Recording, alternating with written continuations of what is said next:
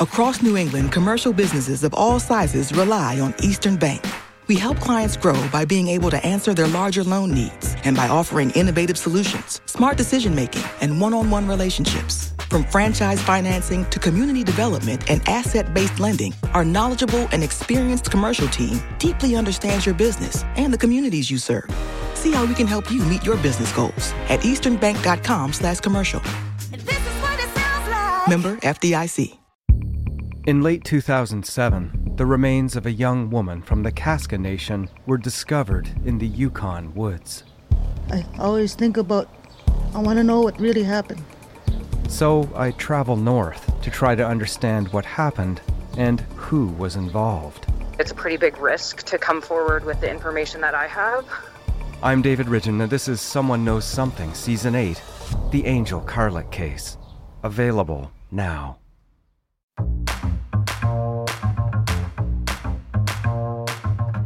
Welcome to Say More from Boston Globe Opinion. Filling in for Shirley Leung this week, I'm Brian Bergstein, editor of the Globe's Ideas section. Around once a month, I'll be coming on this podcast to host a conversation about artificial intelligence. I want to discuss the possibilities, but more importantly, I want to demystify AI by asking big questions about it and getting past the hype. You've probably heard that AI will make just about every human endeavor somehow better. But my first guest on this topic has been warning for years about the huge dangers of over-reliance on AI. Joy Buolamwini is a computer scientist with degrees from Georgia Tech, Oxford, and MIT. Through her research, she has shown that AI systems have gaping holes in their views of the world. They have racial biases, and they tend to make powerful institutions more powerful at the expense of people with less power. Recently, she was invited to advise President Biden at a roundtable discussion on AI regulation. And she has a new book out, Unmasking AI, My Mission to Protect What is Human in a World of Machines. Dr. Joy Buolamwini, welcome to Say More. Thank you so much for having me. For all the attention AI is getting because of ChatGPT and other new programs, I'm struck by the many examples of AI failing and in terrifying ways. I can't stop thinking about people like Portia Woodruff, a woman in Detroit who recently found herself trapped in an AI nightmare. What happened there, and how does it tie into your work? Yes, so Portia Woodruff was 8 months pregnant, and she was arrested. She had, I believe, 6 police officers come to her house, arrest her in front of her children, and she was taken to a holding cell. 8 months pregnant, accused of a carjacking. I don't know anyone jacking cars at 8 months pregnant. And she actually reported having contractions while she was in the holding cell. And once they finally released her, she had to be rushed to the emergency room. And this was because of a misidentification that came through facial recognition mismatch. And what is extremely frustrating about the situation is that it happened in Detroit, where in 2020, you had Robert Williams falsely arrested, also in front of his 2 young children, held in jail for 30 hours. They are both suing the city of Detroit, which I think makes a lot of sense. There's absolutely no reason facial recognition should continue to be used this way, particularly by a law enforcement agency that has continuously arrested people linked to false facial recognition matches. So in the stories we've seen, at least I've seen in the press, this is happening to Black people. And I'm curious, why is this? Why are facial recognition systems worse at recognizing Black faces? So the research that I've done, and also the research done from the National Institute for Standards and Technology, NIST for short, shows that these systems work better on white faces, right? But they also work better on men's faces. And we've had studies that show that these systems not only fail African American faces, but Asian American faces, as well as Native American faces. Furthermore, there's research that shows some of these systems struggle on the faces of the elderly and youthful faces. I bring this all up to say no one is immune from facial recognition misidentifications. And yes, the research does show that people of color, Black people in particular, and Black women especially have a higher risk of misidentification. But even if these systems worked perfectly, if they were completely accurate and flawless, which they are not, we are then creating tools for mass surveillance. So there are dangers if it works and dangers if it doesn't. So in the book, you say you became a critic and an activist actually reluctantly. You say you started out as a geek, enamored with the promise of computing. You thought technology could be apolitical. What changed? When I started the work that I was doing, other people labeled me an activist. For me, I was a scientist and I was doing algorithmic audits. And these algorithmic audits were asking technical questions that had societal implications. So it wasn't with an activist hat that I decided to test out facial recognition technologies and gender classification. It was out of curiosity. When I started to realize that this had to go beyond the technical was seeing reports such as what we had from Georgetown Law with the perpetual lineup report that came out in 2016, saying 1 in 2 adults in the US had their face in a facial recognition database that could be searched by law enforcement, right, without warrants, and could be searched with AI systems that hadn't been audited for accuracy. So once I started to see that the technologies I was curious about were also being rolled out in the real world with consequences on people's lived lives, that's when I started to get activated and to start speaking out more about these issues.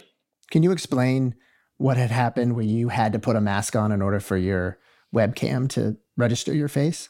Yes, I was at MIT. I'd finally made it to my dream school. I was really excited, and I took a graduate course called Science Fabrication. So in that class, you read science fiction, and then you build something you're inspired to create as long as it can fit the 6-week deadline. So I decided to build this project called the Aspire Mirror, where instead of having a filter through a video camera, like on a social media app, you could have the filter on your actual reflection in the mirror. So I figured out a way to do that. And then I thought it would be cool if that reflection could follow you in the mirror. So to do that, I added a webcam and I downloaded software that was meant to track my face. Long story short, it didn't track my face that well until I literally put on a white mask. And the white mask was detected much easier than my dark-skinned face was. And that's what led me to start asking, is it contrast? Is it lighting? What's going on here? And then the research, I realized it wasn't just my face. This wasn't a one-off experience. It was actually a canary in the coal mine showing much larger issues of bias in AI that goes beyond facial recognition systems or gender classification systems. So in the book, you talk about this problem. You call it the coded gaze. You say AI sees the world through a coded gaze. So what do you mean by that? So you might be familiar with the notion of the male gaze or the white gaze. And so these ways of describing how those who hold power decide what's important. And so when we look at the coded gaze, it's a way of saying those who hold power to shape technology leave their fingerprints on it. And so their preferences, as well as their prejudices and their priorities, are what's baked into the technology that the rest of us use because it's such a small group of people creating these systems. Okay, so there's been a lot of interest around a new kind of AI, generative AI. And this technology is different from the type we've been talking about. So ChatGPT and other AI systems that will create new content. There's a lot more data involved rather than just looking at, say, driver's license photos or criminal mugshots. You know, they're trained on the whole internet. Do you think the same biases, the same kind of coded gaze problem crops up just as much in this new kind of AI? There's evidence that already shows this. I really appreciate a story that came out with Bloomberg News. What they did was they took Stable Diffusion, which is an open source model of a generative AI system that makes images. And what they did is they used inspiration from my research, the Gender Shades Project, and they gave the system different prompts. So generate an image of a CEO, generate the image of a judge, generate the image of a janitor, generate the image of a terrorist. And what they showed was not only does AI replicate existing biases, but it actually makes them worse. So for example, with judges, about 30% of judges are women. When they ran the prompts, they found a single-digit representation of women. And so I think this is really important to keep in mind, because sometimes what I'll hear, right, is, yes, AI systems are susceptible to bias, so are humans. This is on par with us. First of all, I don't think we're the best status quo. I do think we should raise the bar, have higher aspirations. But this is very concerning to see that it is actually taking us back. My conversation with Joy Buolamwini continues after a short break.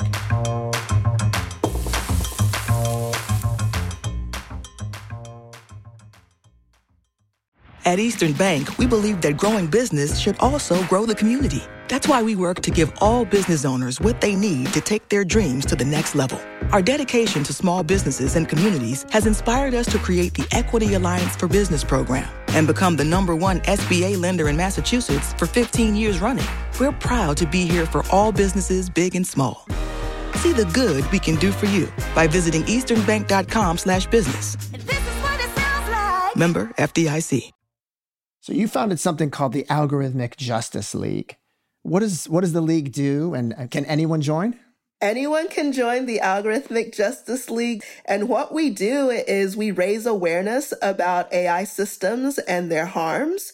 We also hold tech companies accountable. And so when we see issues, we speak up, we provide empirical evidence. So what we're saying isn't based on our opinion or a feeling. We bring in the facts, we bring in the data. We also have an AI harms reporting platform.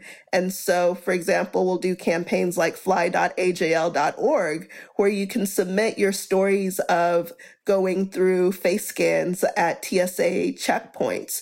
We did tax.ajl.org, so people who were facing the use of facial recognition to access their basic tax services could share what is happening. And so we really believe in the importance of documenting and bearing witness to the AI harms that are happening, so that we can then use that to advocate for change. And that can be change in company policies, changes in the ways in which we decide what systems are adopted by a school or a hospital.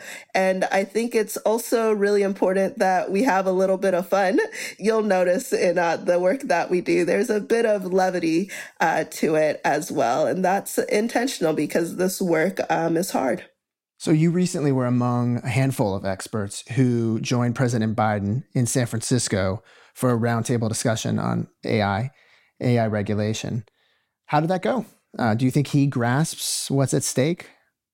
I was very encouraged after about an hour and a half at that roundtable, because we were able to talk about not just the promise of AI, but also the immediate risk.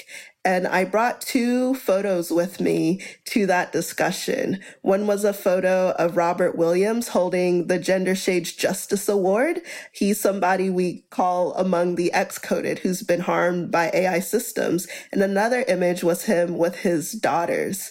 And as I was talking about some of the examples that you mentioned earlier in the program with President Biden, I could see that he was touched and he wanted to know more. He said, is the reason they were falsely arrested because they're Black? And is the reason because these systems don't work as well on Black people? And that became part of a broader conversation. And so I am encouraged to see the Biden-Harris administration taking these issues seriously. I commend the release of a blueprint for an AI Bill of Rights. I think it's time to actually codify it into law. And so I am encouraged to see that the government is taking a look at these issues. And I think there's a lot we can learn from the EU AI Act, particularly with the provision to ban public use of facial recognition. And I do think it is past time that we have similar protections in the United States. What ideally would be in an AI Bill of Rights? One, systems have to be shown to be safe and effective in the first place. So what we saw with the false arrest of Portia Woodruff, the systems weren't even effective for what they were meant to do in the first place. Another component is that people, right, the American people, and it should be really everybody around the world, is protected against algorithmic discrimination. We already have evidence that shows that AI systems can have gender bias when it comes to deciding which resumes are filtered out or not, right? So your opportunities shouldn't be choked by algorithmic gatekeepers that are biased against you. Another really important element is data privacy. We need comprehensive data privacy laws so that companies cannot just take data and do what they will without your permission and without compensation to you. We're seeing so much of this happening when it comes to generative AI systems and creators pushing back, right? Authors saying you can't use my copyrighted work to train your AI systems, and the lawsuits are coming. Photographers also saying same thing, to train your AI image generators. And another element that I think is really important that is part of this AI Bill of Rights is human fallbacks and alternatives. I'll go back to the IRS and their use of a third-party vendor when it comes to accessing tax information. What started out as optional then becomes required. And so at first it was, you don't necessarily have to use this third-party vendor.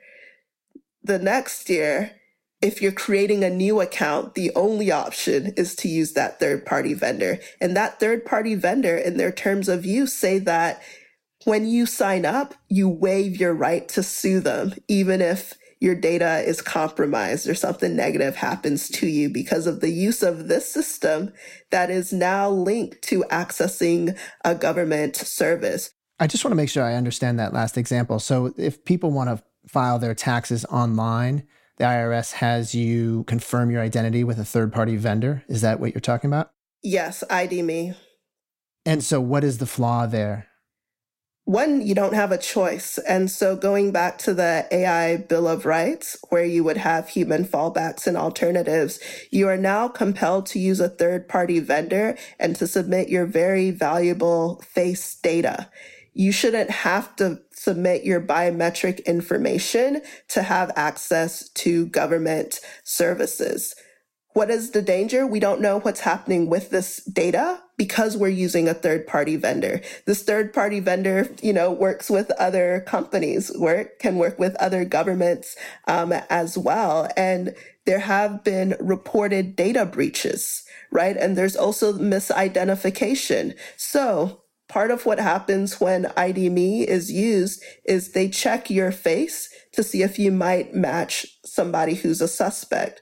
Going back to Portia's example, you can be misidentified, right? And flagged as committing a crime you have not. And now this is linked to your tax information. And now it's on you to try to clarify it. The other issue we saw with people submitting stories to the Algorithmic Justice League about the use of ID.me is it's inaccessible for so many people. Slower internet connections, webcams that are lower resolution. We had, there was a story of a veteran, a man in his 70s, has served his nation, was trying to get access to his benefits, and it took him months. So I think it's really important that we're not forced to submit biometric data and that you have a real choice.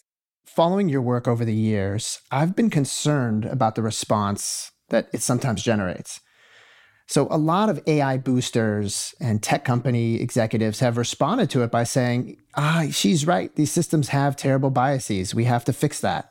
We have to gather more and more data to develop systems without blind spots.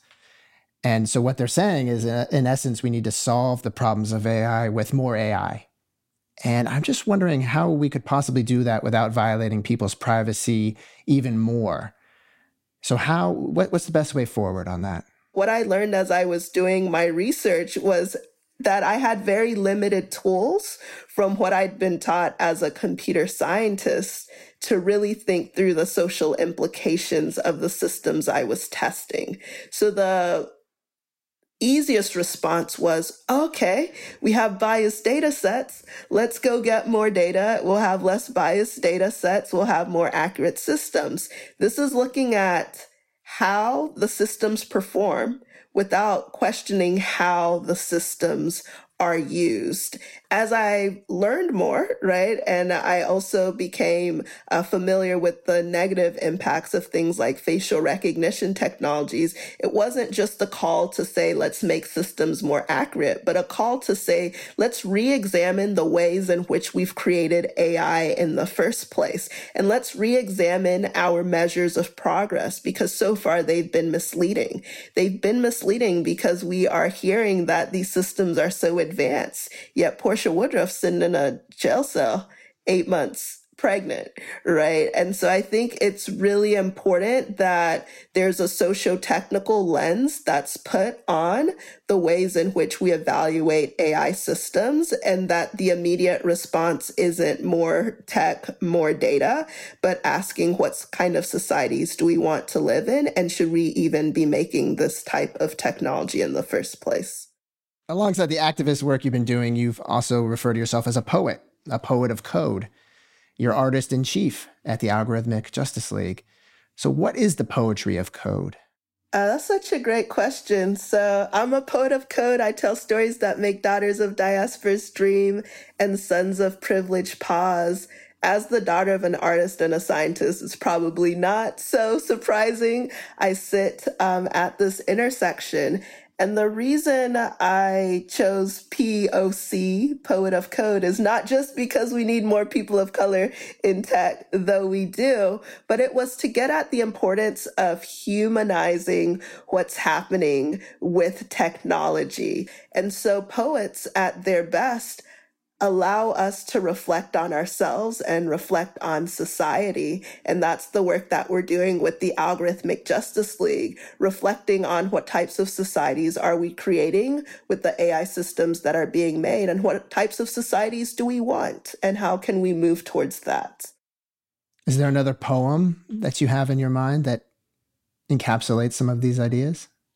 Probably the poetic phrases that I return to most often are from my poem, AI Ain't I a Woman, when I'm thinking of what it means to protect what's human in a world of machines. And so in that poem, where we have Amazon, Microsoft, IBM, misgendering iconic faces of people like Serena Williams. She has a lot of photos out there. Michelle Obama, Oprah Winfrey. I'm like, yo, if you can't get Oprah's face, I don't know. I don't know what's happening. But one of the lines in that poem is, can machines ever see my queens as I view them? Can machines ever see our grandmothers as we knew them? And those lines get to the human connection that we have through relationships that I don't think can so easily be replaced with AI substitutes. Dr. Joy Buolamwini is a computer scientist and founder of the Algorithmic Justice League. Her new book is called Unmasking AI, and you can look for an excerpt in Globe Ideas. Thank you so much for joining me on Say More. Thank you for having me.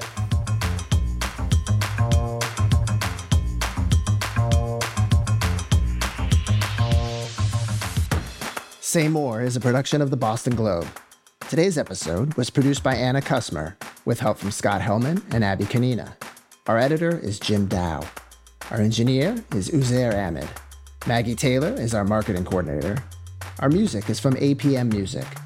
If you like the show, please follow us on Apple, Spotify, or wherever you get your podcasts. Find us online at globe.com/opinion.